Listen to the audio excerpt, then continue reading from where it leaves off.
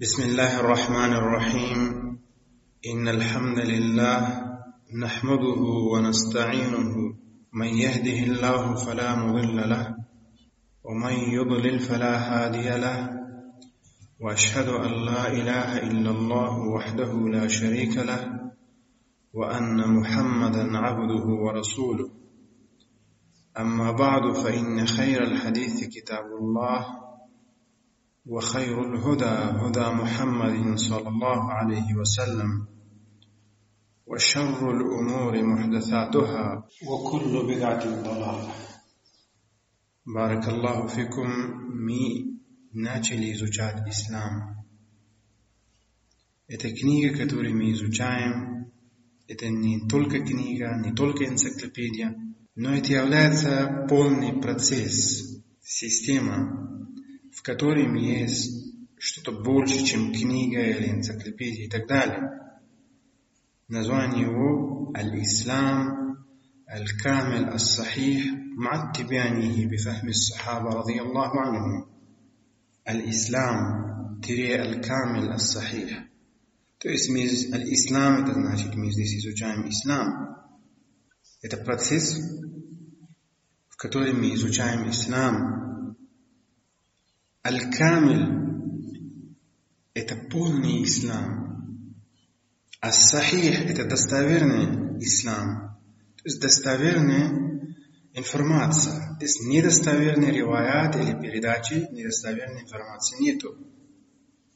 То есть мы гарантируем две вещи. Первое, что это будет Аль-Камиль, полная информация. А второе, что будет Сахих информация, то есть не слабая информация. Не будет недостоверной информации. Все то, что пришло из неба, это все мы здесь собрали. То, что пришло из неба, это и есть ислам. Она сохраняется облик Коран и Сунна. И весь Коран и Сунна здесь есть. Поэтому Аль-Камиль, но еще и Ас-Сахих, достоверная информация. Недостоверной информации нет. Еще м'a аттибянихи. Не просто собрали аяты или хадисы, здесь мы еще изучаем аттибян, то есть объяснение, разъяснение, его шарха и тафсир. Здесь какое объяснение? Какая интерпретация исламу, мы какая шарха и какой тафсир даем? Бифахми ас-сахаба, в понимании сподвижников, радiyallahu анхум. Сахаба – это сподвижники, это ученики пророка, саллаллаху алейхи вассалям. Когда какой-то человек, мусульманин, увидел пророка и умер, будучи мусульманин, этот человек называется сахаби. А во множественном число асхаб и сахаба. Радiyallahu анхум, да будет доволен им Аллах. Когда мы говорим про какого-то сподвижника, то мы говорим радiyallahu анхум. Да будет Аллах ему доволен. А когда мы говорим про двоих сподвижников, то мы говорим радiyallahu анхума. А когда мы будем говорить о много сподвижников, то говорим радiyallahu анхума. Также, когда мы говорим слово Мухаммад, то это является имя пророка, последнего пророка Мухаммада, саллаллаху алейхи вассалям. И когда мы говорим саллаллаху алейхи вассалям, саллаллаху это значит мы просим дуа, мы просим мольба, мы просим у Аллаха, у Господа мы просим благословения, блага и хорошего для Мухаммада, саллаллаху алейхи вассалям. Вассалям это значит мир, то есть благословение, блага и хорошего от Аллаха и мир. Кому? Пророку Мухаммаду, саллаллаху алейхи вассалям. Также, когда мы говорим алейхиссалям, это значит мир ему. А когда мы говорим рахимахуллах, это значит милость Аллаха на него. Это мы когда говорим про каких-то, про пророков или сподвижников или хороших людей, мы будем использовать. Например, мы скажем Иса алейхиссалям. Иса, то есть Иисус, мир ему. То есть это было название этой книги. И очень много моментов есть, которые начинающий человек не понимает. Поэтому много моментов есть, которые выяснится и ясно станет, в самом процессе, когда мы будем дальше проходить. Итак, первая глава – это «Аль-Ислам ва вазифатуху фи хаяти аль-инсан». Ислам и его роль в жизни человека. И первый вопрос в первой главе – это что означает термин «Аллах». Слово «Аллах» или термин «Аллах» что означает? Это важный вопрос, потому что когда мы говорим о чем-то, например, о таухид Аллаха, то мы таухид чья? Таухид Аллаха. Мы говорим ислам, религия. Религия чья? Ислам чья? Аллах. И много что-то связано, поэтому первый вопрос должен быть, что означает термин или слово Аллах. Тут личность, которая является создателем, он создал и создал эту систему и ведет, и является Господь миров, он сам себя назвал Аллах. То есть это является имя нашего Создателя, он назвал себя Аллах. Этот термин Аллах не придумал Мухаммад саллаллаху алейхи вассалям, и это не началось от Корана. Этот термин, это даже не арабское слово. Аллах это не арабское слово. Не началось от Корана, не началось от Мухаммада саллаллаху. Это было до Корана, до арабского языка и до Мухаммада саллаллаху. Другие пророки тоже говорили, использовали этот термин. Мы услышали некоторые христиане, они сказали, что слово Аллах в арабах был идоллат. И оттуда слово Аллах. Это неправильно, это даже невежество. Да, у арабов был такой идоллат, но оттуда не произошло слово Аллах. Слово Аллах, Ибрахим алейхиссалам тоже говорили, Муса алейхиссалам тоже говорили, Иса алейхиссалам тоже говорили. Когда мы говорим Ибрахим, это значит Авраам. Когда мы говорим Муса, это значит Моисей. Когда мы говорим Иса, это значит Иисус. Вы знаете, что то есть Ибрахим, Муса, Иса, это не являются арабские слова.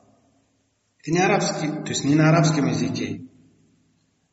Но на самом деле Ибрахим, потом Абрам, а потом Авраам. То есть Авраам это совсем далеко от настоящего имя Ибрахим. Это одно и то же, когда мы говорим Ибрахим, это есть Авраам, или когда мы говорим Муса, это есть Моисей. Когда мы говорим Иса это есть Иисус.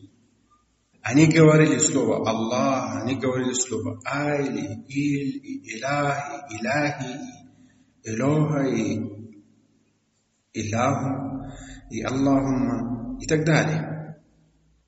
Даже в современном Библии, в некоторых версиях некоторых написано, что последние слова Иисуса это были Илахи. А в некоторых версиях написано Аллахумма. Аллахумма означает «О Аллах». Теперь смотрите. Илах. Что означает Илах? Илах означает ма'буд. А ма'буд от слова айбада. А айбада это поклонение. Ма'буд это объект поклонения, кому поклоняются. А Илах означает ма'буд. То есть Илах означает объект поклонения. Илах это кому поклоняются. Понятно слово «Илах», что и это слово. Везде было, до Корана было, другие пророки тоже говорили «Илах». На арабском языке вначале какой-то, то есть не только на арабском языке, вставляет «аль», артикль «аль» ставит, для того, чтобы дать определенность, важность. Если какой-то существительный является важным, «аль» добавляет в начало. Илах, слово Илах и добавили ал в начало, получилось аль-Илах. Аль-Илах, то есть Илах, алиф, лам, ха. И аль-Илах, это на самом деле 5 букв. На другом языке, на арабском языке есть такое правило, что некоторые буквы убирают для того, чтобы термин был красивый и легко. Аль-Илах, когда вы говорите, то вам нужно делать паузу. Аль-Илах. Чтобы эта пауза не была, поэтому они убрали это алиф между двумя ламами. А если вы уберете алиф между двумя лямами, то получается у вас термин какой? Аллах. То есть мы поняли, что на самом деле Аллах это Илах. Просто сначала артикль добавили указать важность этого слова. Итак, что означает слово Аллах? И первый, Аллах это единственный ма'буд, единственный объект поклонения. То есть Илах это объект поклонения, Аллах это значит особенный объект поклонения, единственный объект поклонения. Только так, ему можно поклоняться. Истинное поклонение это когда вы только ему поклоняетесь. И нет у него сотоварищей вообще в поклонении. И второе это истинный объект поклонения. То есть первое это единственный объект поклонения, единственный ма'буд, а второе это истинный ма'буд, а третье это помимо него, то есть любое поклонение, которое будет помимо него, является ложное, батиль, неправильное. И четвертое, любое поклонение помимо него будет неправильное. И пятое, поклоняться ему, он такой Илах, то есть Аллах является такой Илах, которому поклоняться является истиной, и это является его права. И это является обязательно. А помимо него другим поклоняться является харам и неправильно. То есть получается, что Аллах означает Илах, особенный Илах, единственный Илах, истинный Илах. Это смысл Аллах. То есть Аллах это название нашего Создателя, которое означает, что только ему надо поклоняться, и нельзя поклоняться помимо него кому-то.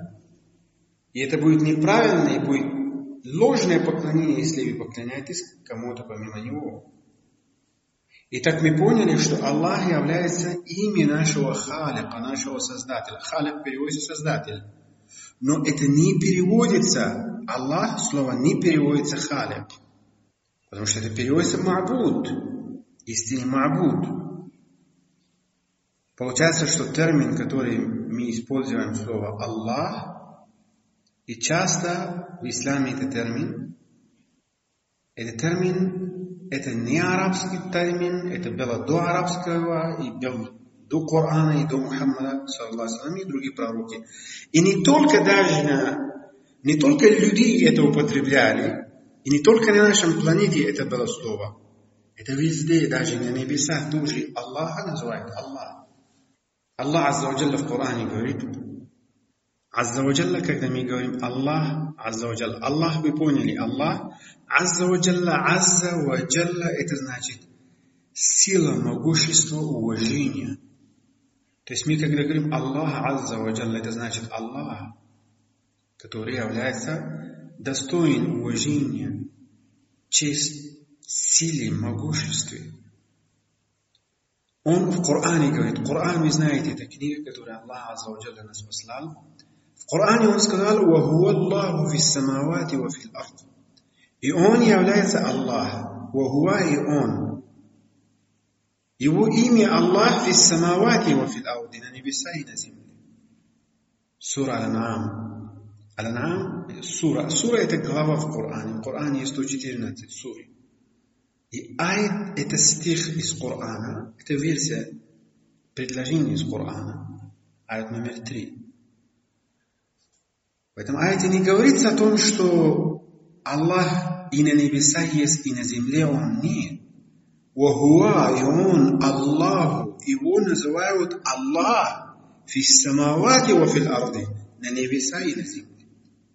То есть не только на земле его называют Аллах, но на небеса тоже. Это есть опровержение тем людям, которые говорят, что Аллах это слово, которое арабы придумали. Нет, конечно, это везде его называют Аллах. Ангелы, когда между собой разговаривали, и раньше, и сейчас про Аллаха, тут уже говорит Аллах. Слово, термин Аллах, это является великий термин, великое имя. Имеет определенное, очень большое уважение и достоинство. Пророки употребляли этот термин и уважали этот термин. Например, однажды Иса, алейхиссалам, увидел одного человека, который воровал. Иса, алейхиссалам, говорит, ты воруешь? Он говорит, нет, клянусь Аллахом, я не ворую.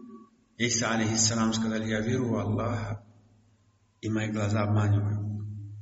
На самом деле он видел, что он ворует, но он уважение, когда услышал слово имя Аллаха, то из-за уважения сказал, все, значит, мои глаза врет. Это было уважение.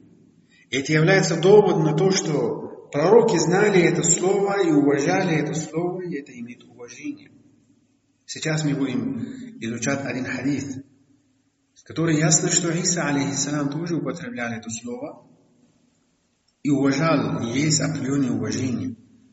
Это слово Аллах. Итак, первый хадис в этой книге Аль-Ислам-Аль-Камиль Ас-Сахих, в этой книге первый хадис. Мы будем сейчас... Что такое хадис?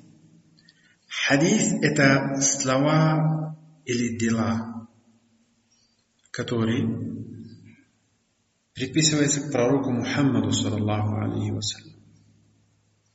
Потом они дальше делятся на доказано, не доказано, это другое совсем. Но в общем, когда мы говорим хадис, это значит, это рассказал или делал пророк Мухаммад, саллаллаху алейхи вассалям. Хадис на самом деле состоит из двух частей. Это его санад или иснад. Это название людей. Это люди, которые передают это хадис. Например, один говорит, я услышал от своего учителя, он услышал от того, и он услышал от пророка. То это передача, которая есть. Вот это есть иснад. А есть матан, то есть основной текст. Что пророк говорит, объясняет. Это основной текст. И в хадисе бывает также махрадж, то есть откуда этот хадис, какая книга передает этот хадис. Мы же сами не встретили пророка или не встретили те люди, которые нам передали это. Значит, эта информация сохраняется в достоверных книгах, про которые мы, иншаллах, потом будем говорить. И оттуда, из этих достоверных книг, мы передаем эту информацию. Итак, первый хадис. Сначала, когда мы читаем его санад, а потом матан, а потом махрадж, то есть откуда именно, кто передает это. Итак, первый хадис, это передает имам Аль-Бухари. Имам Аль-Бухари, то есть имам Аль-Бухари писал книгу Сахих Аль-Бухари. И это является самая достоверная книга по хадисам. И, в общем, самая достоверная книга после Корана в исламе. А вторая книга – это Сахих Муслим. Этот хадис передает Сахих Аль-Бухари и Сахих Муслим. Имам Аль-Бухари говорит: «Вахаддатана Абдуллах ибн Мухаммад, حدثنا عبد الرزاق أخبرنا معمر عن همام عن أبي هريرة عن النبي صلى الله عليه وسلم». وحدثنا это значит нам передали этот хадис. Кто передал? Абдуллах. Имам Аль-Бухари говорит, что мне мой учитель Абдуллах этот передал. Это какой Абдуллах был? Это ибн Мухаммад. Абдуллах сын Мухаммада. И он сказал: «Хаддатана Абдур-Раззак». Нам передал эту информацию Абдур-Раззак. Абдур-Раззак тоже известный ученый, мухаддис. Ахбарана, он говорит, нам сообщил эту информацию Ма'мар. Ма'мар тоже мухаддис, великий ученый. Ан Хаммам. Хаммам тоже является великий ученый, мухаддис. Ан Аби Хурейрата. То есть Абу Хурейра это является ученик пророка Мухаммада, саллаллаху алейхи ва саллям. Получается, автор имам Аль-Бухари, между него и между учеником пророка, между него Абдуллах, Абдур-Раззак, Ма'мар и Хаммам. Имам Аль-Бухари говорит, что Абдуллах сказал, что Абдур-Раззак сказал, что Ма'мар сказал, что Хаммам сказал, что Абу Хурейра так говорит. Это является цепочка. Это цепочка, которая, то есть иснад, Абу Хурайра является сподвижник, ученик пророка, саллаллаху алейхи вассалям. Он передает ан наби, саллаллаху алейхи вассалям, то есть значит от пророка, саллаллаху алейхи вассалям. Кала. Наби это переводится пророк. Саллаллаху алейхи вассалям, да благословит его Аллах и приветствие. То есть мир ему и благословение, и приветствие. Саллам это и салам, и мир, и приветствие это одно и то же. И салла это дуа, благословение, хорошего, благополучия. Салла означает много, и саллам тоже означает много. Это такой термин, который очень много что означает. Саллаллаху алейхи вассалям. Кала. То есть пророк Мухаммад, саллаллаху алейхи вассалям, сказал, увидел Иса ибн Марьяма. Мы это, то есть, будем изучать на арабском и на перевод. Много вещей есть, которые вы вначале не понимаете из арабского языка. Вы просто слушайте. И то, что вы понимаете, это будет вам достаточно. И со временем, иншаллах, вы привыкнете, и вы будете знать, и вам будет ясно. Но это ни в коем случае не говорит о том, что если вы не понимаете, значит все, сначала вам надо изучать арабский. Нет, ни в коем случае. Это неправильно, когда человек говорит, он на арабском читает хадис, я не понимаю. Все, закрываю книги, изучаю 10 лет арабский язык, а потом буду. Нет, конечно. Здесь, то есть эта программа не для того, не для тех, кто знает уже арабский язык. Для каждого человека, у которого есть разум. Даже если он ребенок, взрослый, мусульманин, не мусульманин, разницы нет. Для него эта программа, и он понимает. Потому что здесь каждое слово, каждый термин мы объясняем. Если не здесь, то в другой лекции. Иншаллах, вы услышите. Вы услышите несколько лекций, те вопросы ясно станет, которые вам вначале были не ясны. Здесь говорит пророк Мухаммад, саллаллаху алейхи вассалям, говорит, что Иисус, сын Марьям, увидел однажды человека, который воровал. Он говорит, ты воруешь? Тут отвечает, нет, клянусь Аллахом, у которого, то есть помимо него нету достоин поклонения. Нет достоин поклонения помимо него. Нет, я не ворую. Тогда Иса, алейхиссалам, сказал, я уверовал в Аллаха, и врет мои глаза. То есть на самом деле он воровал. Но когда он сказал, клянусь Аллахом, не ворую, то Иса, алейхиссалам, сказал, значит, это мои глаза врет. Это было уважение к имени Аллаха, азза ва джалля. И на арабском так означает. Ани наби, саллаллаху алейхи вассалям, кал. То, что я сказал на русском языке, это на арабском так. Абу Хурайра, ученик, передает от своего учителя, пророка Мухаммада, саллаллаху алейхи вассалям, и он передает ему эту информацию, кто говорит, Аллах через откровение. Про кого эта информация? Про Иисуса, про Иса, алейхиссалам, что Иса, алейхиссалам, так делал. Потому что он же не был, Мухаммад, саллаллаху алейхи вассалям, же не жил во время Иса, алейхиссалам. Все то, что он говорит от Аллаха, от пророков, про прошедшие книги, это все откровение, то есть Аллах говорит ему. عن أبي هريرة عن النبي صلى الله عليه وسلم قال رأى عيسى بن مريم رجلا увидел عيسى عليه السلام عيسى сын مريم увидел человека رأى عيسى بن مريم رجلا يسرق فقال له أسرقت قال كلا والله الذي لا إله إلا هو فقال عيسى آمنت بالله وكذبت عيني رأى عيسى بن مريم увидел عيسى сын Марьяма رجلا человека يسرق, который воровал. يسرق воровал. فقال له, он сказал ему, أسرقت, ты воровал? Ты, это же ты запрещенное дело делаешь. Почему ты воруешь? Ты воровал? قال كلا, он сказал, нет, вообще нет. Калла означает совсем нет, нет. Абсолютно нет. Walлахи, клянусь Аллахом, аллади, который ла иляха илляху, нет достоин поклонения, кроме него. Факала Иса, Иса, алейхиссалам, сказал, аманту биллахи, я уверовал в Аллаха, ва каддабту айни, и считаю лживыми мои глаза. То есть врет, считаю, что мои глаза меня врет. Сахих аль-Бухари под номером 3000.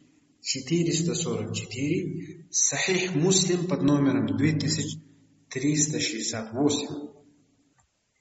Аш-шарху, объяснение этого хадиса.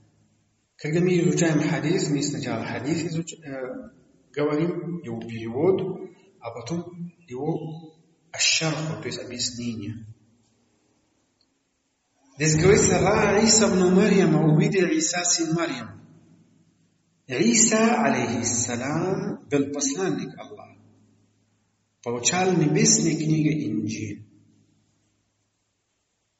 Его религия была та же религия, которая была религия Мухаммада, саллаллаху алейхи вассалям, которая была религия всех пророков, то есть ислам. В исламе очень уважение есть для Иса, алейхиссалам. То есть ислам не говорит, что люди, Иисус это не ваш пророк. Иисус это не ваш.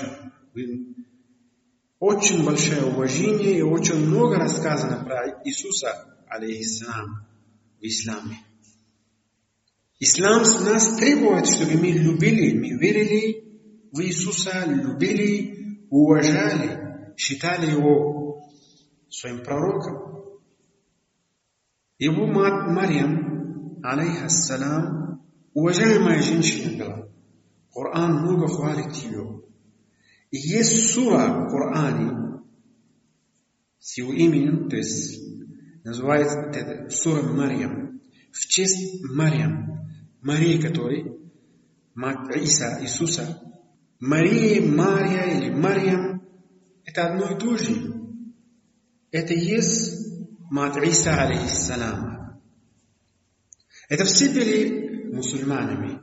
Почему? Потому что мусульмане это не какая-то нация, что мусульмане будут те, которые арабы, или те, которые турки, или те, которые... На самом деле мусульманин это тот, кто покорный Аллаху.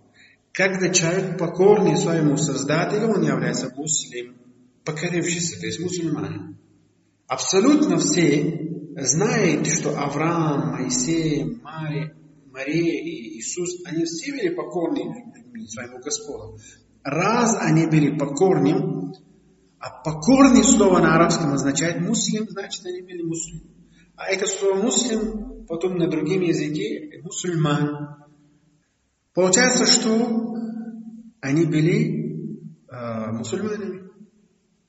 Их религия была ислам. Почему религия была ислам? Потому что ислам означает ислам, то есть покорность. Если кто-то покорный своему Создателю, то его религия является ислам, потому что покорность.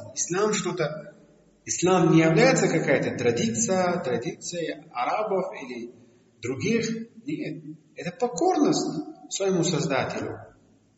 А тот, кто покорился, он является мусульманин, то есть. Потом Иса, алейхиссалам, Аллах поднял на небеса, и после этого люди создали другая религия, которая называется христианство. И предписали Иса, алейхиссалам. Коран иногда про христианов, то есть про некоторых христианов хорошо говорит, про некоторых плохо говорит, некоторых хвалит. Получается, это христианство. То есть, почему люди это создали другая религия? Потому что Иисус не говорил, что моя религия христианство, и вы будете христианами. Нет. В Библии даже этот термин не было. Это потом люди начали. То есть, этот термин тоже придумали, эта религия тоже предписали к Иисусу такая религия. В общем, это была информация про Иса, алейхиссалам. Он увидел раджула, человека, ясрику, который воровал. Факала лаху, сказали ему, асаракта? Ты воровал? Кала, он ответил, калла, валлахи. Нет, клянусь Аллахом. Валлах – это слово для клятвы. Аллади, Аллах, который ла иляха илля. Нет достоин поклонения, кроме него. Ла, нет. Илях. Илях, только что вы поняли, переводится ма'буд, достоин поклонения. Илля, кроме него. Нет достоин поклонения, кроме него. То есть то, что мы говорим сегодня, ла иляха илля Аллах, Это не арабы придумали, не Мухаммад саллаллаху алейхи придумал. Это было всегда до него, и другие пророки тоже говорили. فقال عيسى عليه السلام сказал: آمنت بالله, я уверовал в Аллаха. وكذبت عيني, считаю, что мои глаза меня обманывают. Считаю ложные свои глаза, то есть мои глаза ошибаются. Сахих Муслим версия передает, Иса алейхиссалам сказал: «Аманту биллахи ва каззабту нафси».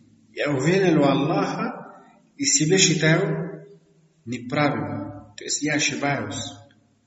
На самом деле этот человек, он явно воровал. Но когда он спрашивает: «Ты воровал?» Он говорит: «Нет, клянусь Аллахом, помимо которого нет достоин поклонения». Иса алейхиссалам начал, то есть Иса алейхиссалам уважал этот термин. Это слово, услышал слово Аллаха, все. Он даже не придирался, что нет, ты воровал, ты. Такое уважение было для слова Аллах, когда он даже соврал и сказал этот термин. Иса алейхиссалам говорит: все, мои глаза врет, значит. Аль-фаваид, пользы, то есть пользы, это значит, мы что поняли из этого хадиса? Первым мы поняли, что слово Иса, то есть Иса алейхиссалам, слово Аллах говорит. Вторым мы поняли, что пророки уважали этот термин. Для этого термина есть свое уважение. Аллах – это слово, которое свое вакар имеет, свое уважение имеет. И третьим мы поняли, что пророки не были против друг друга. Четвертым мы поняли, ислам не против Иисуса, алейхиссалам.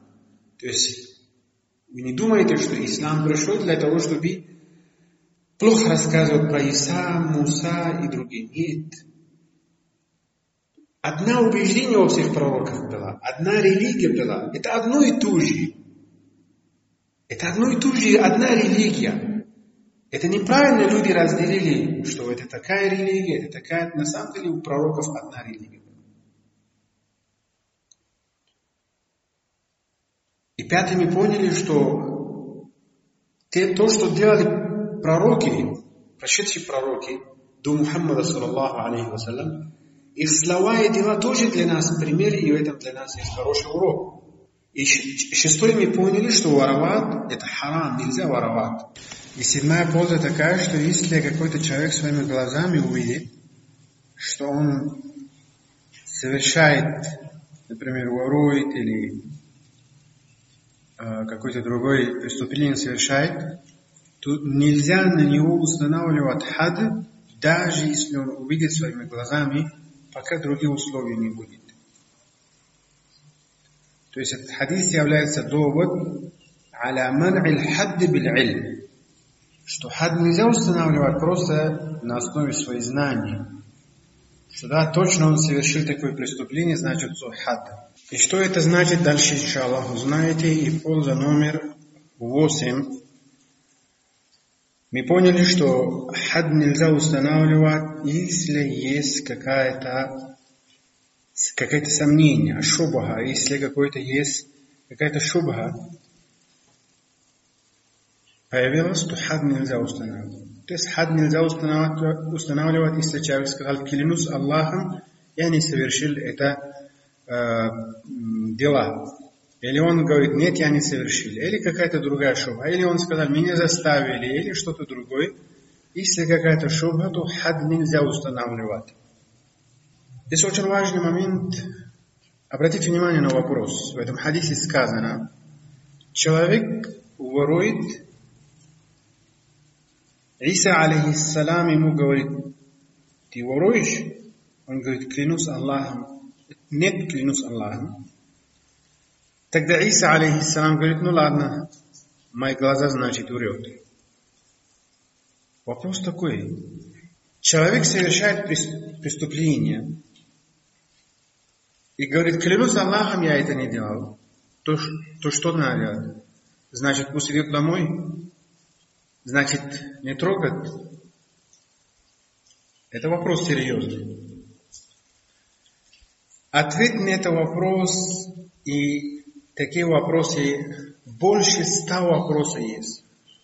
Человеку непонятны, пока он не поймет разницу между хад и другие наказания, и человек поймет ответ на больше 100 вопросов. На больше 100 вопросов он поймет ответ, и если он узнал разницу, то есть он узнал, что такое хад. Если человек узнал, что такое хад, автоматически он поймет 100 вопросов. То есть ответ на 100 вопросов. Итак, что такое хад? И что такое худуд? Худуд это множественное число, а хад это единственное число. Понятно, что определение, всем понятно, что такое хад, что такое худуд. Определение всем понятно, что это то установленное наказание, которое устанавливал Аллах. То есть определенные наказания, которые устанавливал Аллах тому, кто совершает определенные преступления. Это понятно, что это определение хад. Но много моментов есть такие, которые связаны с хадом, и люди не знают правильно. Люди думают, что хад это можно придумать, где ислам не устанавливал хад, где ислам не сказал, что надо наказать за такое столько-то, то значит самому можно придумать. И к этому очень легко относится. Например, в исламе нет такое, что если человек совершил, изнасиловал женщину, например, что с ним делать, это не написано ни в Коране, ни в Сунне. Для этого наказания нету. Люди думают, ну та наказание, которое сказано для прелюбодеющего, это будет для него. И кияс делает на это. Это на самом деле две разные преступления, и это на самом деле две разные вещи. И в этом есть мудрость, почему ислам там не устанавливал, что надо делать там, а там что надо делать. Но люди эту мудрость не понимают, люди просто не относятся к хад как к хад. Много моментов есть, которые люди не знали, то есть не знают, что такое хад. Они думают, что хад это как обычное наказание или обычные вещи. На самом деле это не обычное наказание, на самом деле здесь совсем другой мудрость, совсем другое понятие. И человек, то есть ответ на этот вопрос и ответ на сотни вопросов. То есть в этом хадисе сказано, что если человек сказал, совершил преступление, сказал, клянусь Аллахом, я это не совершил, то пусть идет домой, как сказано в этом хадисе, что надо будет. Человек узнает ответ тогда, когда человек поймет, что такое хад. Чем отличается хад от другой наказания? Иншаллах, у нас отдельная тема будет. Мы будем, то есть отдельная глава есть о худуде. То есть, в общем, надо знать, что есть несколько преступлений,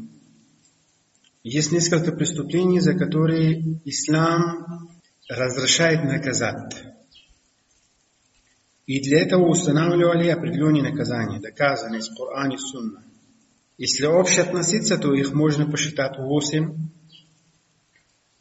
2 из них есть такие, которые не относятся как наказание. Например, тот, кто фасад делает, или тот, кто баги делает.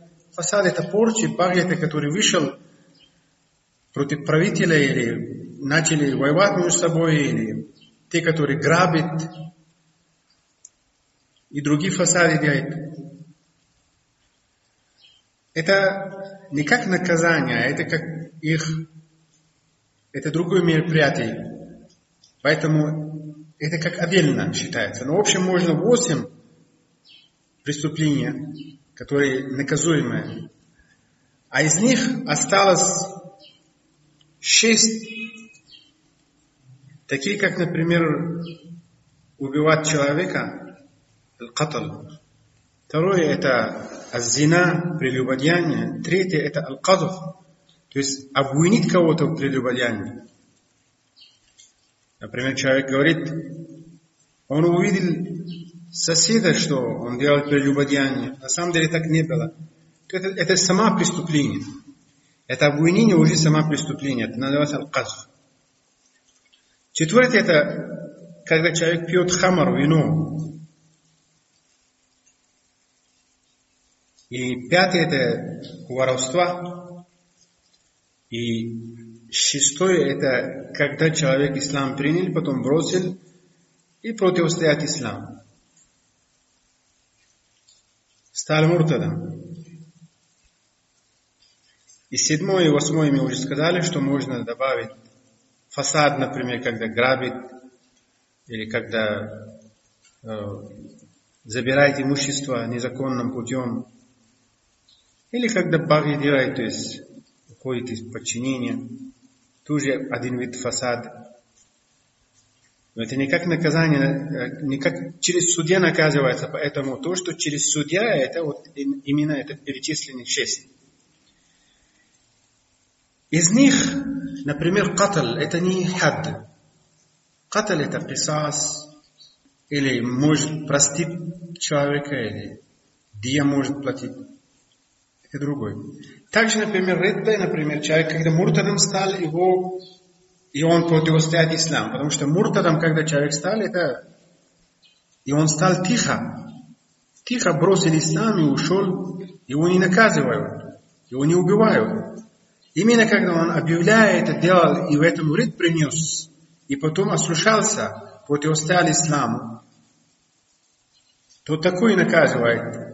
Дает определенное время, потом наказывает. Это наказание не является хад. Почему? Потому что хад это очищение. А для этого нет очищения. Это как укуба, общее наказание, которое наказывает именно.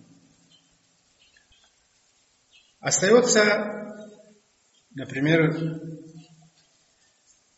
3 есть такие наказания, которым единогласное мнение, что это является худуд.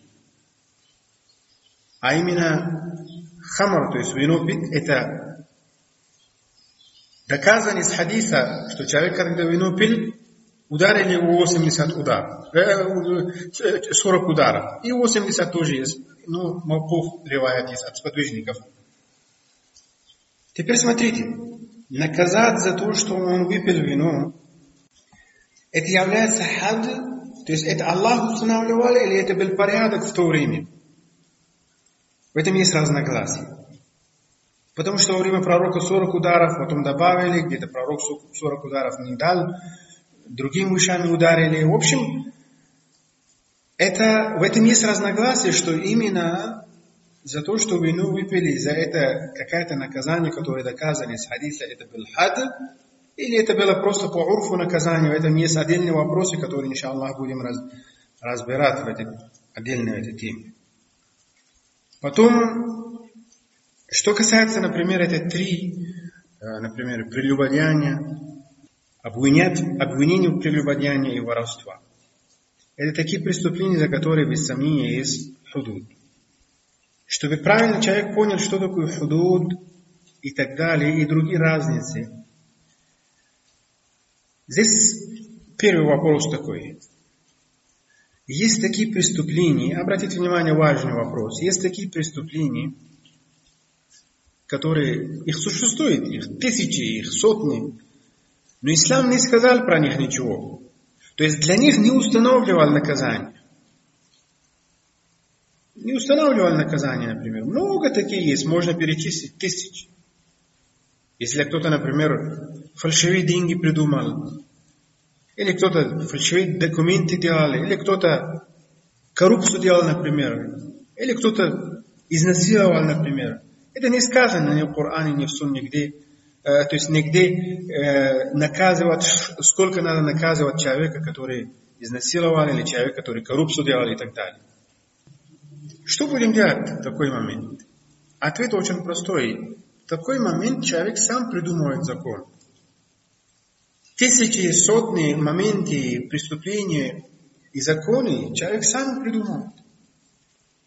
Устанавливает по урфу то, что устанавливано, вот это есть, остается законами. Что человек делал коррупцию, и там может быть изменения. Например, человек сказал, придумали такой закон, что если человек делал, изнасиловал, например, и его, допустим, 10 лет ему дали.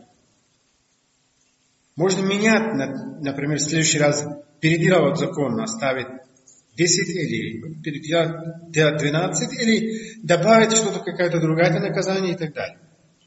Это закон, потому что человек придумывает, и их можно менять. Нужно придумать законы для этого всего момента, чтобы порядок был. Здесь некоторые люди недоразумения. Некоторые люди говорят, что человек не имеет права придумать закон вообще. Потому что закон, это только Аллах может нас послать. Человек закон не может придумать.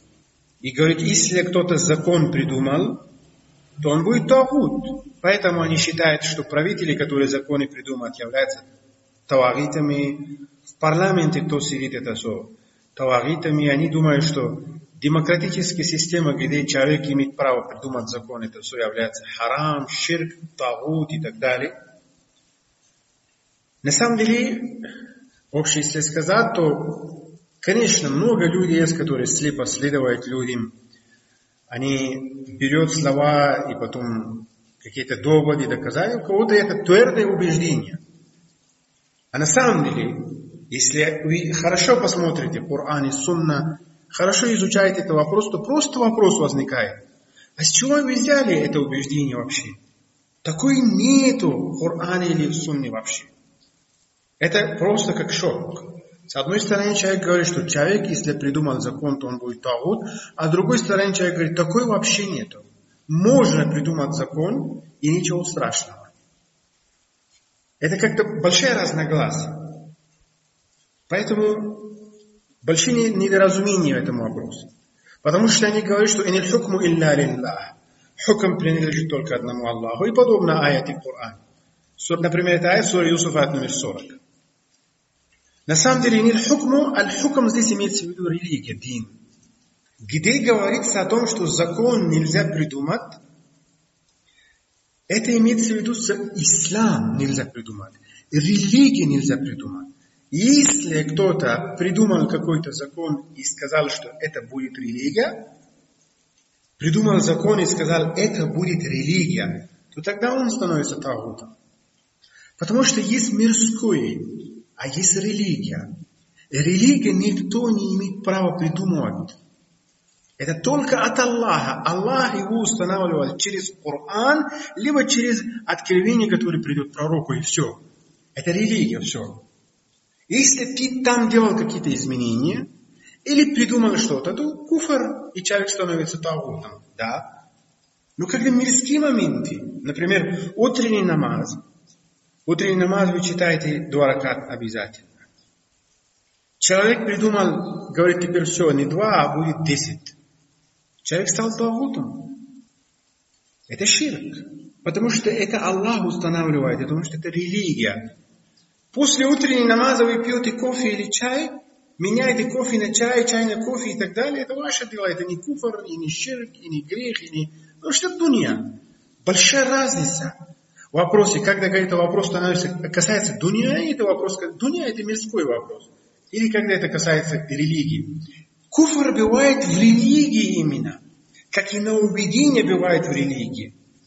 То есть в этом вопросе, когда ты придумал религия, потому что хукм только Аллах устанавливает.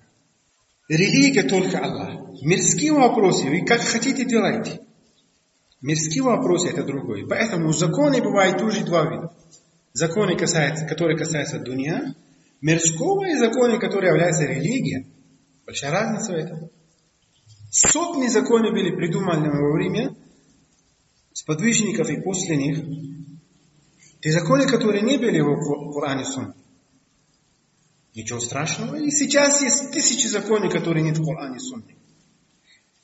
Это на самом деле грех, когда человек говорит, ну вот это закон есть, ему надо поменять на это.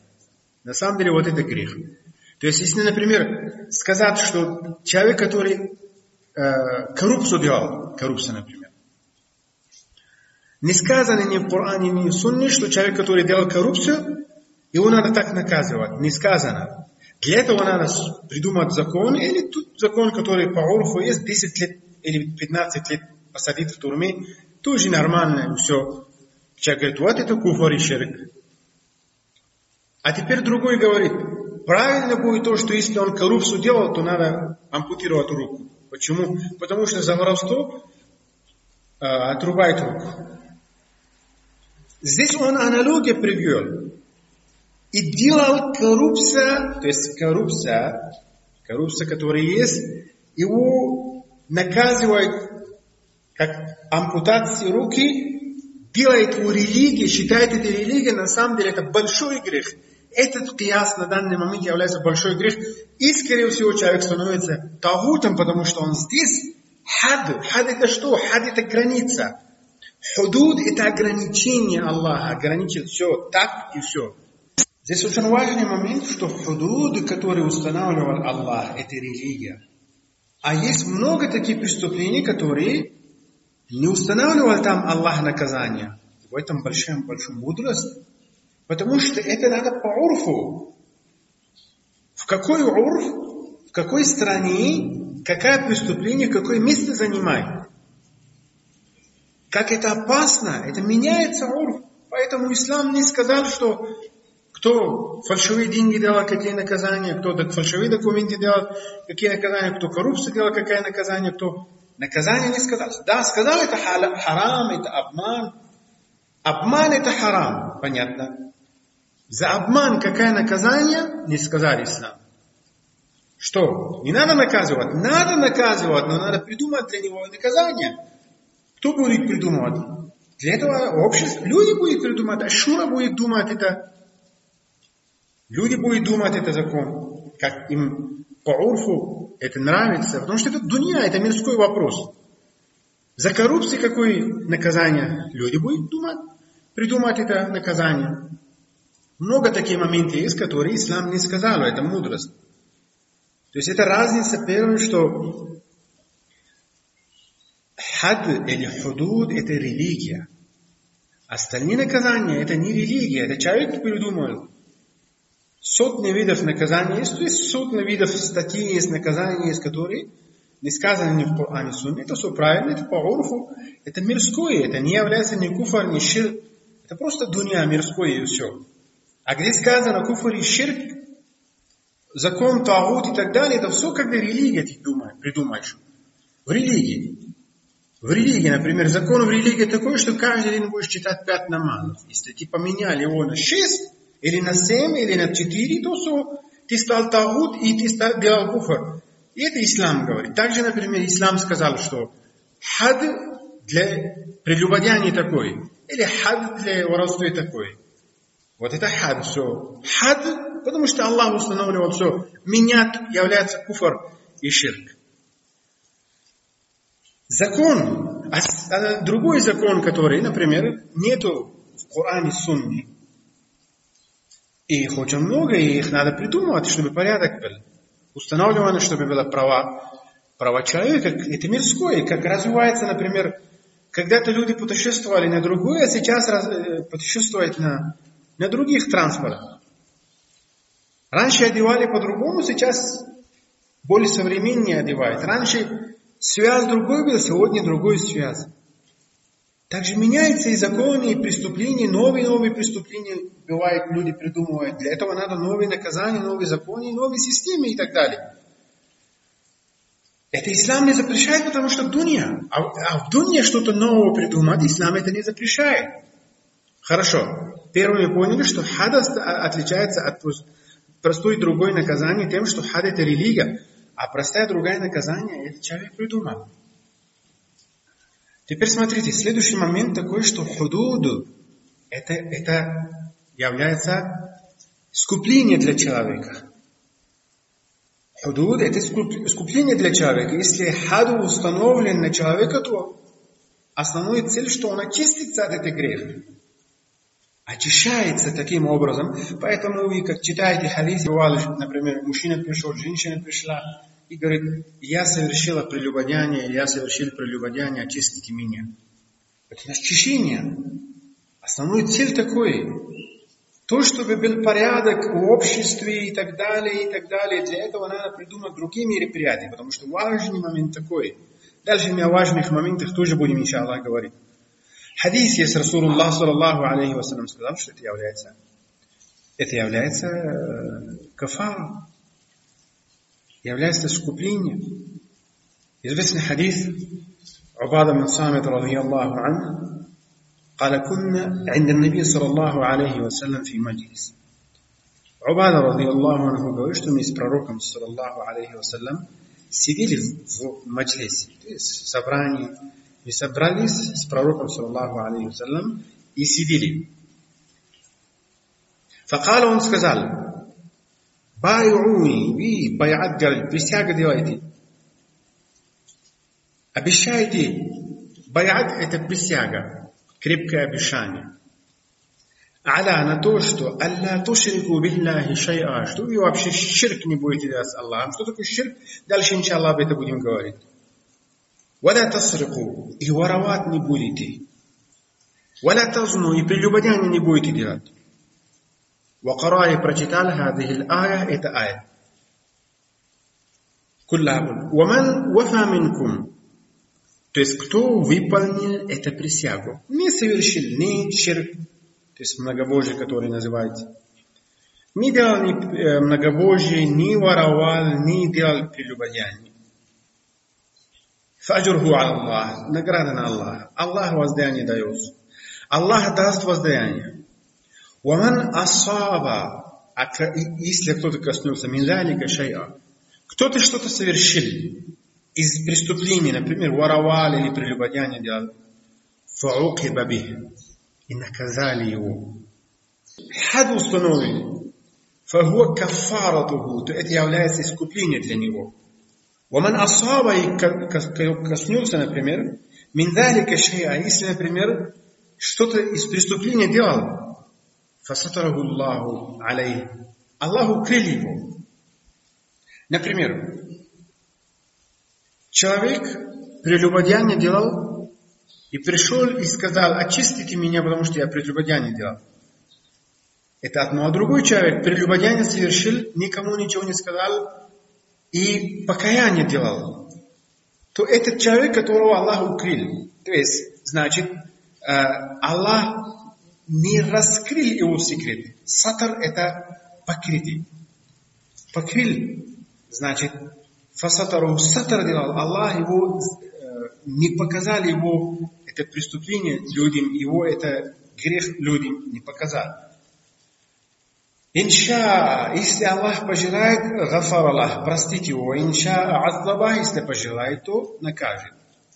То есть, если, конечно, тауба делал, то тогда не накажет. Если не тауба не делал, то тогда может наказать и может простить. Получается, что это Сахих Аль-Бухари передает под номером 6784, Сахих Муслим под номером 1709. Получается, что является кафара.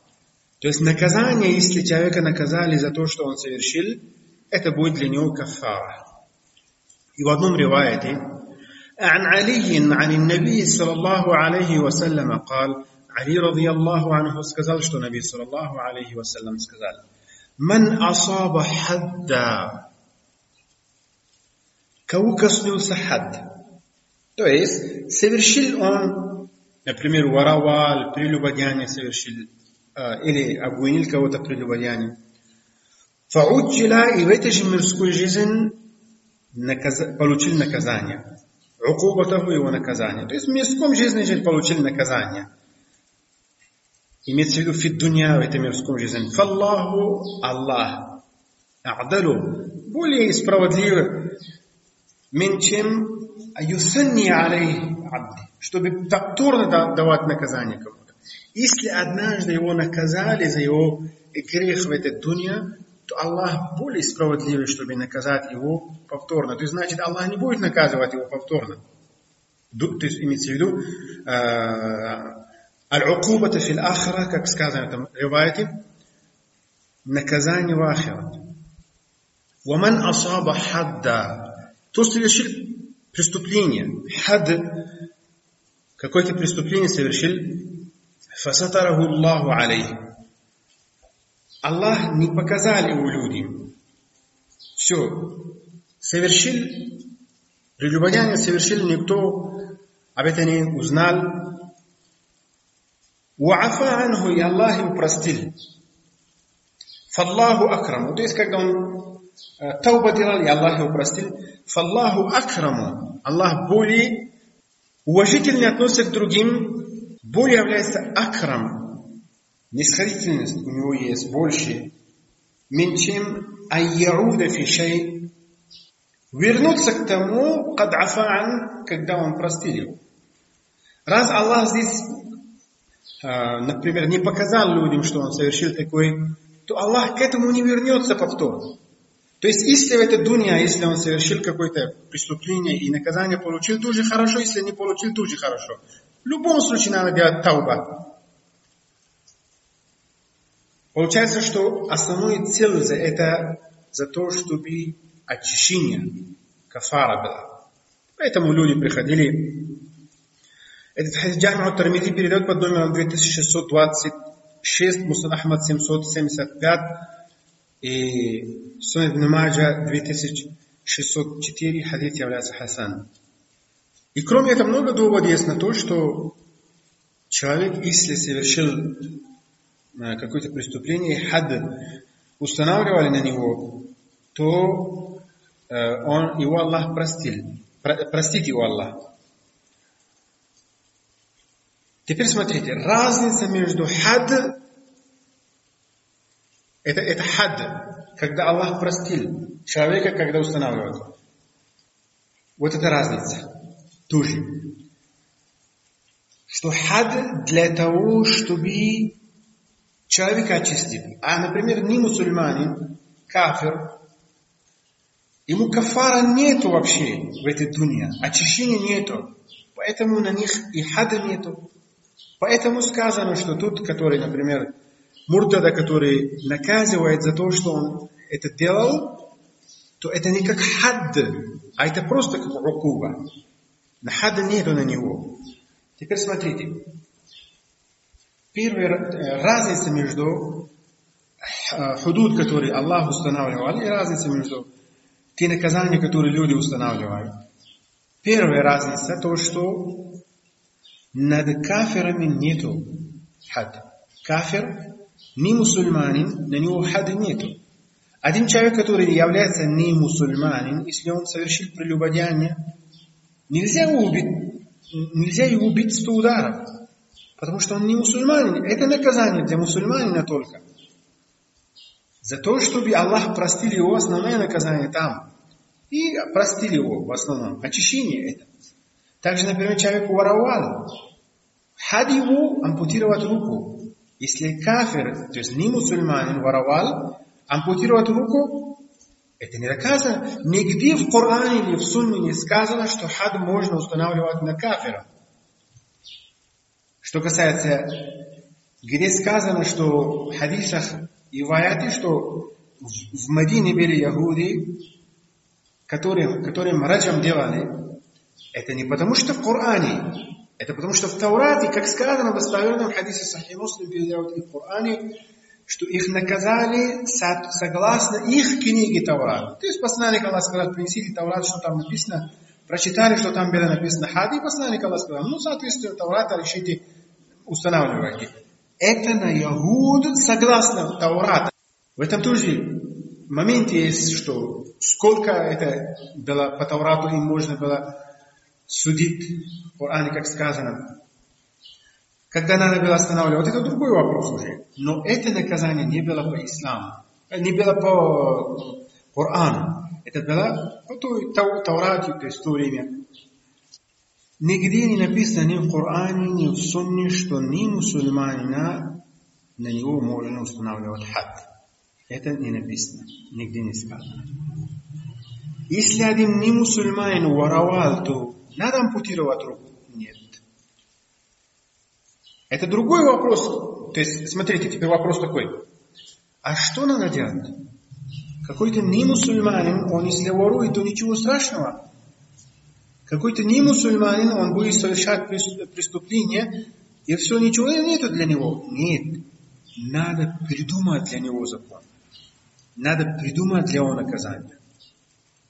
Надо придумать для него наказание. Если, например, человек совершает преступление, например, ворует, какое ему наказание? Это урф, по урфу. Ашура будет думать, когда человек является не мусульманином. Получается, что для кафира будет наказание, для немусульманина будет наказание, но это наказание не является худуд, который сказано. Худуд сказано для мусульманина. Для кафира, который наказание есть, так как он муртаном становится и его наказывают, это не как хад, это не как очищение, это как укуба. И в Коране сказано, что это укуба для него, это дунья, и в ахират ждет их больше наказания. Второй момент. Хад, то есть про который вы уже знаете, худуд, когда устанавливает хад, когда устанавливает и'тираф, то есть признаться, или икрар, соглашаться, это обязательное условие. Человек, который совершил преступление, он должен соглашаться, что он это совершил. Это обязательное условие, доказано из многих достоверных хадисов. Человек, который прелюбодеяние совершил и сказал, да, я совершил. Человек, который воровал, он сказал, да, я воровал. Человек, который обвинял кого-то в прелюбодеянии, сказал, да, я это делал. Икрар и атираф есть только тогда. Но если человек икрар, то есть не соглашался, и атираф не делал, то есть не признался, то для него нету хад. Смотрите, достоверный хадис есть. Имам Абу Дауд его передает. Ан سهل بن سعد رضي الله عنه говорит عن النبي صلى الله عليه وسلم النبي صلى الله عليه وسلم أن رجلا آتاه один человек пришел к пророку صلى الله عليه وسلم فأقر عنده согласился и сказал пришел человек и сказал согласился أنه знал что он совершил прелюбодеяние бимратин такой женщине саммаха лах. То есть посланник Аллаху рассказал что с такой-то я делал прелюбодеяние. Человек сам пришел к пророку, саллаллаху алейхи вассаляму, и сказал, с такой-то, назвал прямо, я делал прелюбодеяние. فبعث رسول الله صلى الله عليه وسلم إلى المرأة. Посланник Аллах, человек отправил к этой женщине, فأسألها спросили ее عن ذلك насчет этого. فأنكرت, она сказала нет, она не призналась. Она отказалась, нет, не делали прелюбодеяние. Отказалась антакуна занат, чтобы она совершила прелюбодеяние. Мужчины сказали, я совершил прелюбодеяние с такой-то. Посланник Аллаха отправил человека у этой женщины, она сказала, нет, не совершила. Обратите внимание, что было? Фаджаладаху. Посланник Аллаха его ударил аль-хадда как хад ватаракаха и оставил ее. Она говорит, я не делала, не ударил. Он сказал, я делал, ударил. Сунан Аби Дауд 4437. Хадис является хасан. Получается, что когда человек сам пока не признался, на него хадда нету. Хорошо, вопрос такой. Человек, аргументы все есть на то, что этот человек совершил преступление. Он воровал, или что-то делал, или что-то. Но он сам не соглашается и говорит, нет, не делал. Что будем делать? Ответ такой, что когда аргументы есть, на него, и он не соглашается, на него хад нету, а другое наказание будет, которое будет придумано урфом. Потому что каждый, если не будет соглашаться, то это не значит будет отдыхать. Это же легко. Человек говорит, нет, я не делал, все, свободно. Нет. Наказание бывает два. От хада, да, он свободен. Хада не будет, если он не соглашается. Но есть альтернативное наказание. Для порядка, чтобы общество порядок был. И если его будем рассматривать на основе других инструментов и других, например, видеокамеры или эксперты и так далее, если устанавливаем, что вот да, это есть такое преступление, то будем наказывать согласно урфа. Другое наказание будет. Другое наказание будет, но хад не будет. Для хада есть и'тираф. То есть обязательное условие иqrar и и'тираф. Теперь смотрите, третье. Разница между хад и другое наказание, что если человек клялся, сказал, клянусь Аллахом, я не совершил такое, то на него хада нету. Но другое наказание, да, будет на него. Так-то любой человек будет воровать и скажет, клянусь Аллахом, я не воровал. Все. Значит, все домой идет? Нет, конечно. Или много людей, он ударил кого-то и скажет, клянусь Аллахом, я не ударял. Или же другие много моменты есть преступления, и скажет, клянусь Аллахом, я не делал. И все, домой? Нет, конечно. От хада, да, он свободен, потому что шубха пришла, клятва пришла. Другие моменты, и'тираф нет, другие много условий есть. Это есть большая разница, что хад отличается от других видов наказания, потому что для хада есть очень много условий. А для других наказаний таких условий нету. Альтернативное наказание будет, например, где человек, например, устанавливаем на него, если даже он говорит, он клялся, все равно не отпускаем, пока не проходим полностью экспертизу и полностью анализ и так далее. Хад не будет, но другие наказания, например, турма и другие наказания. Потому что если так каждого освободить на основе клятвы домой, то тогда и все, люди будут совершать преступления и будут кляться. Да, для хад не будет на него, но другое наказание будет.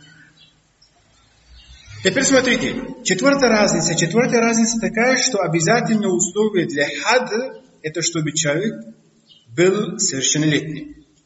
Несовершеннолетний человек, если он совершил какое-то преступление, воровал и так далее, то на него хада нету.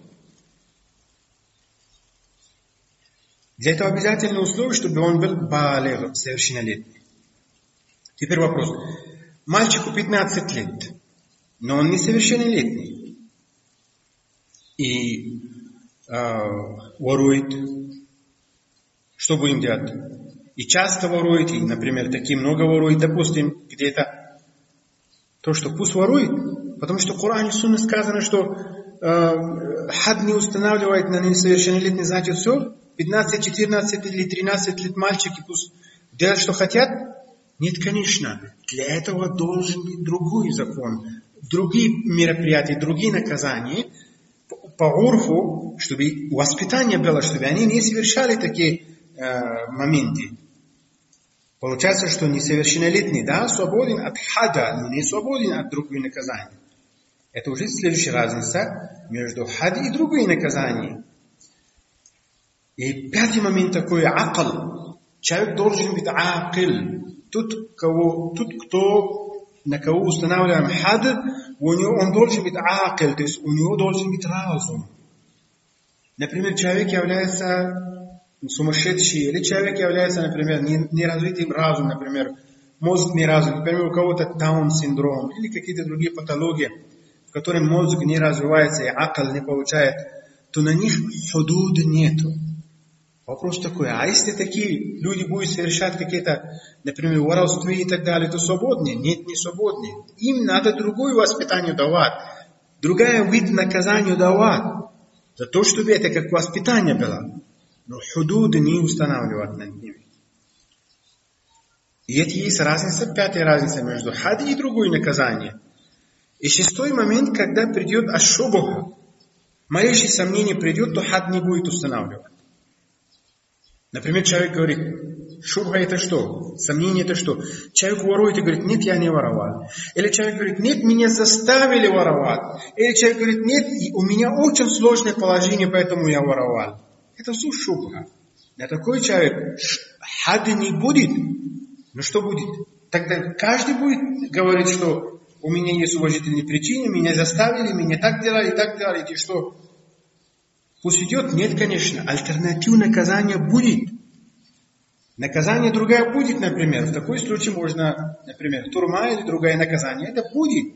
чтобы порядок был, чтобы воспитание было. Но хад не будет, потому что пришла шубха. То есть это надо знать, что да, иджма есть на том, что если шубха пришла, то хад не будет. Но это не говорит о том, что шубха пришла, значит человек домой идет. Нет. Таких 90% вещей бывает шубха. Это не значит домой. Нет, альтернатив должен быть и альтернатив в моменте. Потому что хад – это великий приказ.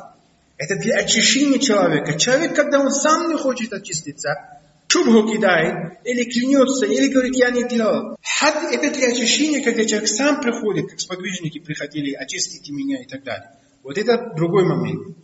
В основном для этого. Если они сами не хотят, то все.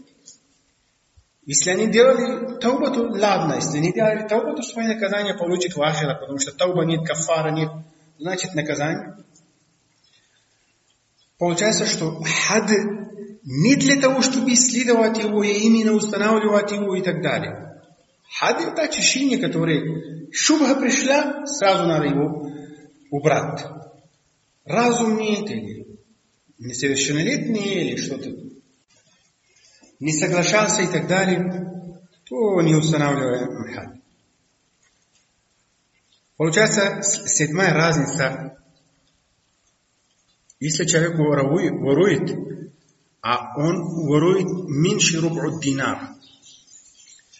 Руб'у четверть динара.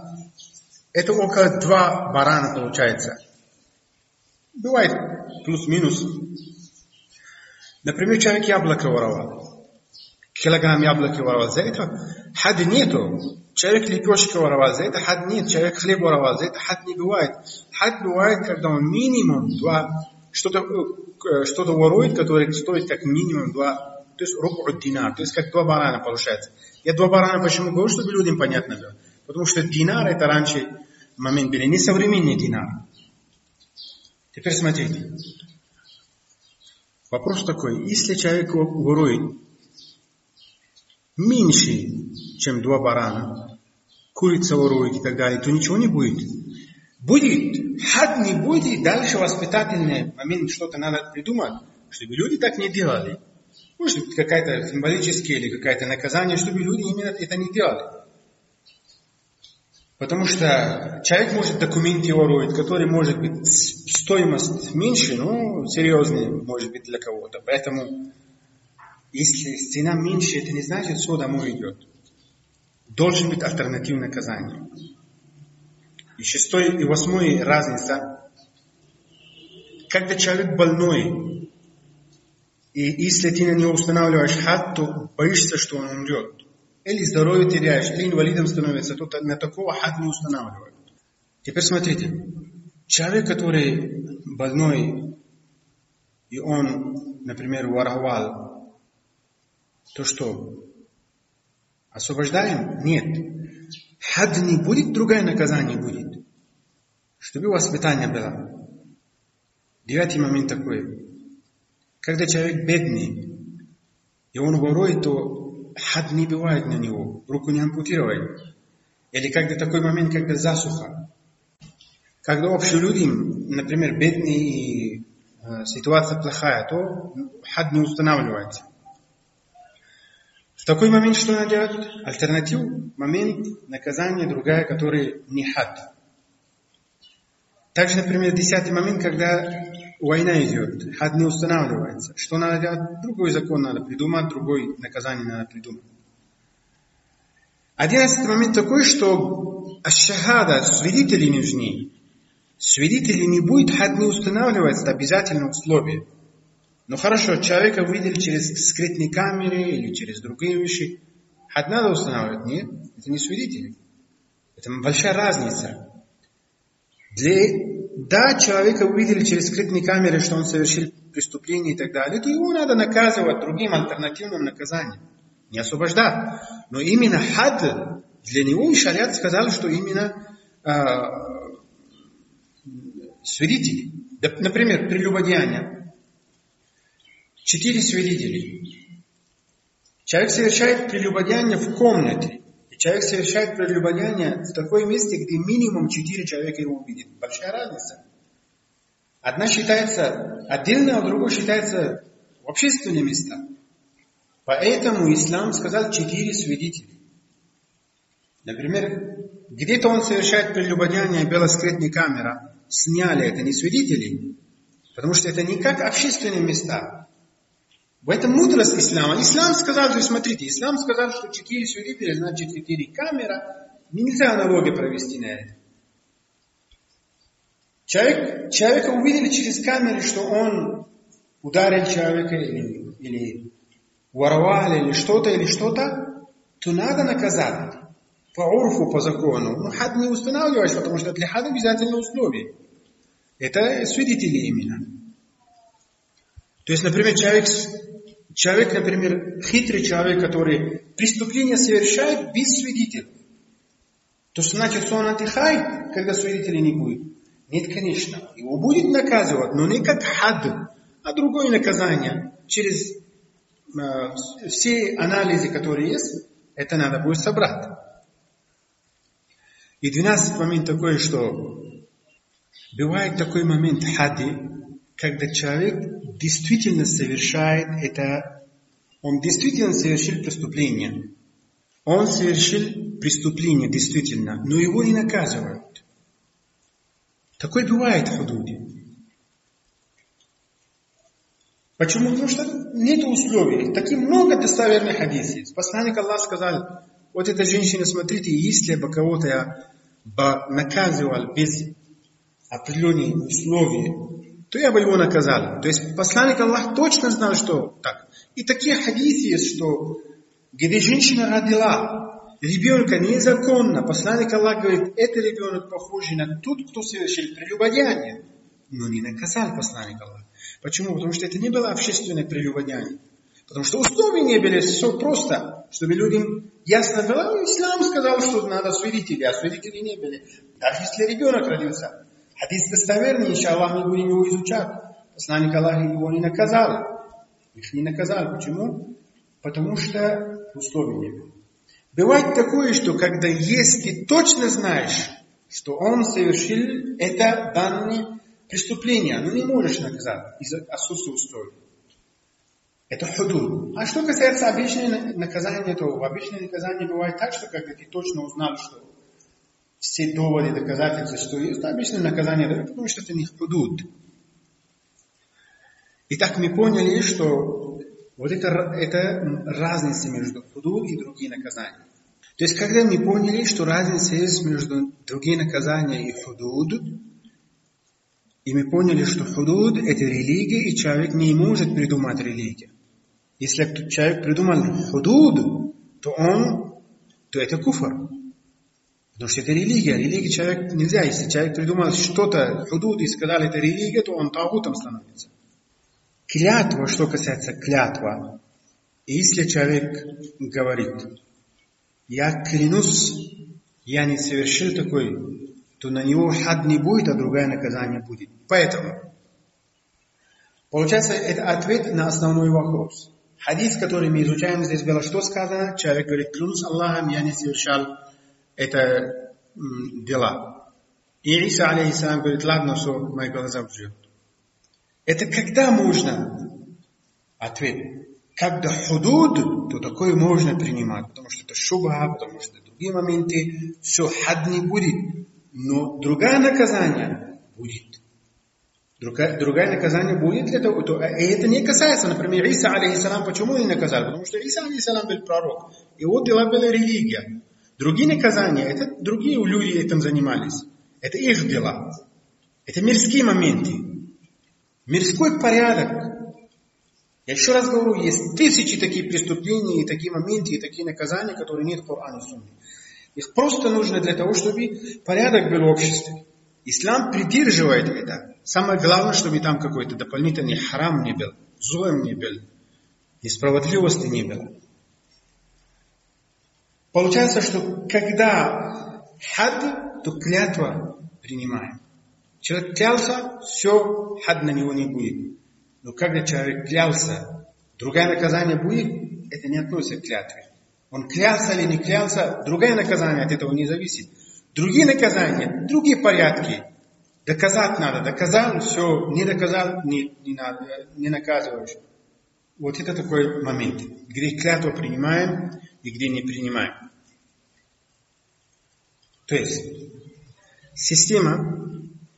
в этой системе бывает два вида наказания. Одна вид это называется худуд, который устанавливал ислам, а есть общие наказания, которые люди устанавливали, и законы придумывают люди и устанавливают какие-то наказания, когда они советуются между собой и так далее. Чтобы было права людей сохранено. Например, в тюрьме посадить или что-то. Когда человек клялся, я это не делал, то от тюрьмы это клятва от тюрьмы не освобождает, например. Или от другой наказания. Клятва именно освобождает от хада.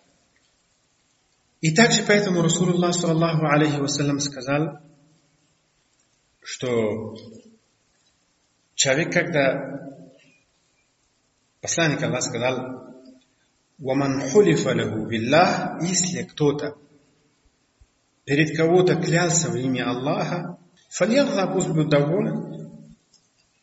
وَمَنْ لَمْ يَرْضَ بِاللَّهِ, а если кто недоволен Аллахом, он клялся, что клянусь Аллахом не совершил это преступление, и все равно ты недоволен. Посланник Аллаха говорит, وَمَنْ لَمْ يَرْضَ بِاللَّهِ, а кто недоволен именем Аллахом, فَلَيْسَ مِنَ اللَّهِ, то он не от Аллаха. То есть, что значит?